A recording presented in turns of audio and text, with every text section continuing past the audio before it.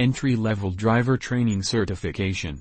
As of February 7, 2022, compliance with the FMCSA entry-level driver training guidelines apply to all those who are seeking for obtaining a Class A or Class B CDL for the first time, upgrading from a Class B CDL to the Class A CDL, obtaining a school bus endorsement. All those candidates who are looking for passenger endorsement, hazardous material endorsement for the first time. Before taking the CDL skills exam, an entry-level driver must successfully complete a defined program of theory and behind-the-wheel training, as mandated by the FMCSA. This training must be provided by a school or other entity listed on the FMCSA's Training Provider Registry. The ELDT requirements do not apply to individuals with a valid CDL or a school bus endorsement, passenger endorsement, or hazardous material endorsement issued before February 7, 2022. Entry-level driver training requirements.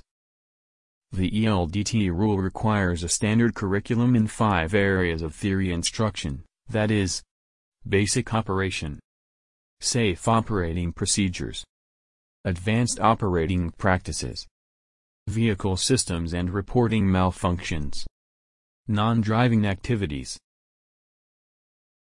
Driver trainees must achieve an overall minimum score of 80% on the theory assessment.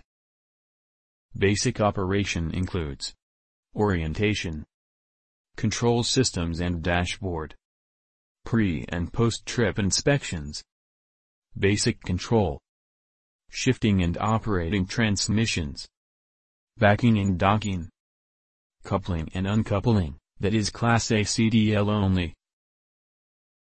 Safe operating procedures includes visual search, communication, distracted driving, speed management, space management, night operation, extreme driving conditions.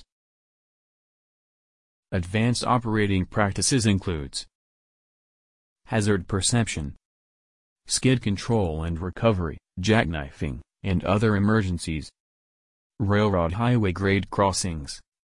Vehicle systems and reporting malfunctions includes identification and diagnosis of malfunctions, roadside inspections, maintenance. Non-driving activities includes handling and documenting cargo, environmental compliance issues, hours of service requirements, fatigue and wellness awareness, post-crash procedures, external communications, whistleblower and coercion, trip planning, drugs and alcohol, medical requirements, behind-the-wheel instructions. The main topics that are included in the behind-the-wheel curriculum are range and public road. The training is conducted by the behind-the-wheel instructor on the open range, to ensure that the trainee driver is capable of operating the power unit after the driving lesson. The necessary skills are verified after vehicle inspection pre-trip and en route and post-trip, straight line backing, alley back docking, offset backing, parallel parking blind side, parallel parking sight side, coupling and uncoupling. United States Department of Transportation, that is USDOT. USDOT is the federal cabinet department of the government which is concerned with transportation. The Transportation Department was established on October 15, 1966. The operations came into effect on April 1, 1967. The head of the United States Department of Transportation is the Secretary of Transportation. A total of 160 hours of total training, which includes 80 hours of practical and 80 hours of theoretical, are mandated according to the latest guidelines required for the training. Federal Motor Carrier Safety Administration, FMCSA. FMCSA Space Federal Motor Carrier Safety Administration is a government agency in the United States, Department of Transportation, which regulates the trucking industry of the United States of America.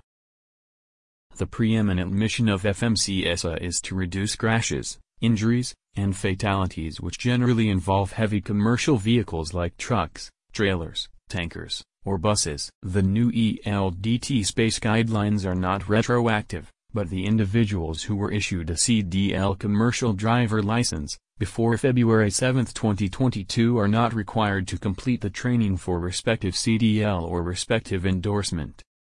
The ELDT Space Entry-Level Driver Training guidelines as issued by FMCSA Space clearly state that all those interested individuals applying for commercial driver license must